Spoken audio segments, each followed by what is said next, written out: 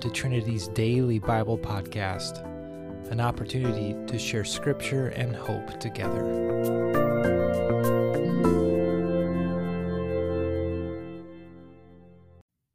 Hi, this is Barb DeWald. I've lived in Orange City and worked at Northwestern in campus ministry for about 25 years, and I've been at Trinity for most of those years.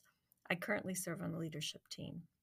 Romans 8:31-39 is a passage that has been with me since 8th grade. I'll read it for you in a moment, but first want to tell you how I was introduced to it. I grew up in a small town in South Dakota and attended a Reformed church, where as junior hires, we had to memorize the Heidelberg Catechism. And as 8th graders, we had confirmation or profession of faith Sunday. However, the Wednesday night before, we had something called examination. And this was a special service at the church that included examining those who would be confirmed on Sunday. Examination included reciting the catechism. The pastor would ask the question from the catechism, and the student who had been assigned that question went to the microphone to give the answer. Sprinkled into the catechism questions were a couple of scripture passages, like the 23rd Psalm and Romans 8:31-39. And yes, I was assigned Romans.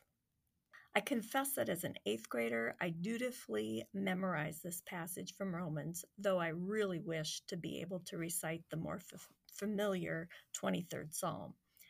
However, what I have learned in the many years since then is that God knew that this scripture would be comforting, empowering, and life-giving to me in the years to come. So here are a few selected verses from Romans 8. What then shall we say to this? If God is for us, who is against us? He who did not spare his own son, but gave him up for us all, will he not also give us all things with him? Who shall separate us from the love of Christ? Shall tribulation or distress or persecution or famine or nakedness or peril or sword? No. In all these things, we are more than conquerors through him who loved us. For I am sure that neither death, nor life, nor angels, nor principalities, nor things present, nor things to come, nor powers, nor height, nor depth, nor anything else in all creation will be able to separate us from the love of God in Christ Jesus our Lord. Two basic themes that have stood with me through the years from this scripture. The first is that God is for me. If God is for us, who can be against us? God did not spare his own son, but gave him up for me. And when my confidence or worth has waned through the years, I am assured that God is actively in my cheering section. God is for me. And the second is that God is with me. I am not alone. Nothing can separate me from the love of Christ, ever.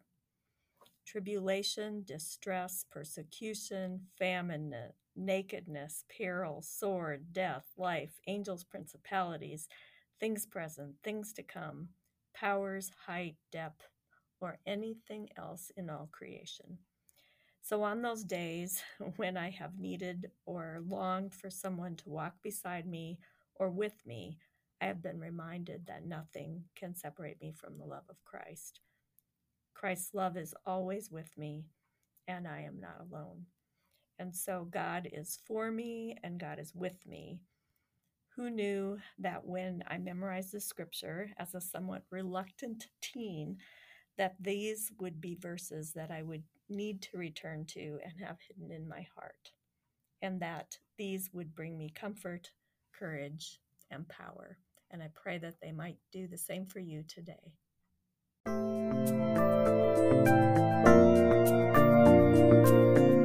Thanks again for joining us today. We hope to see you next time right here on the Trinity Daily Bible Podcast.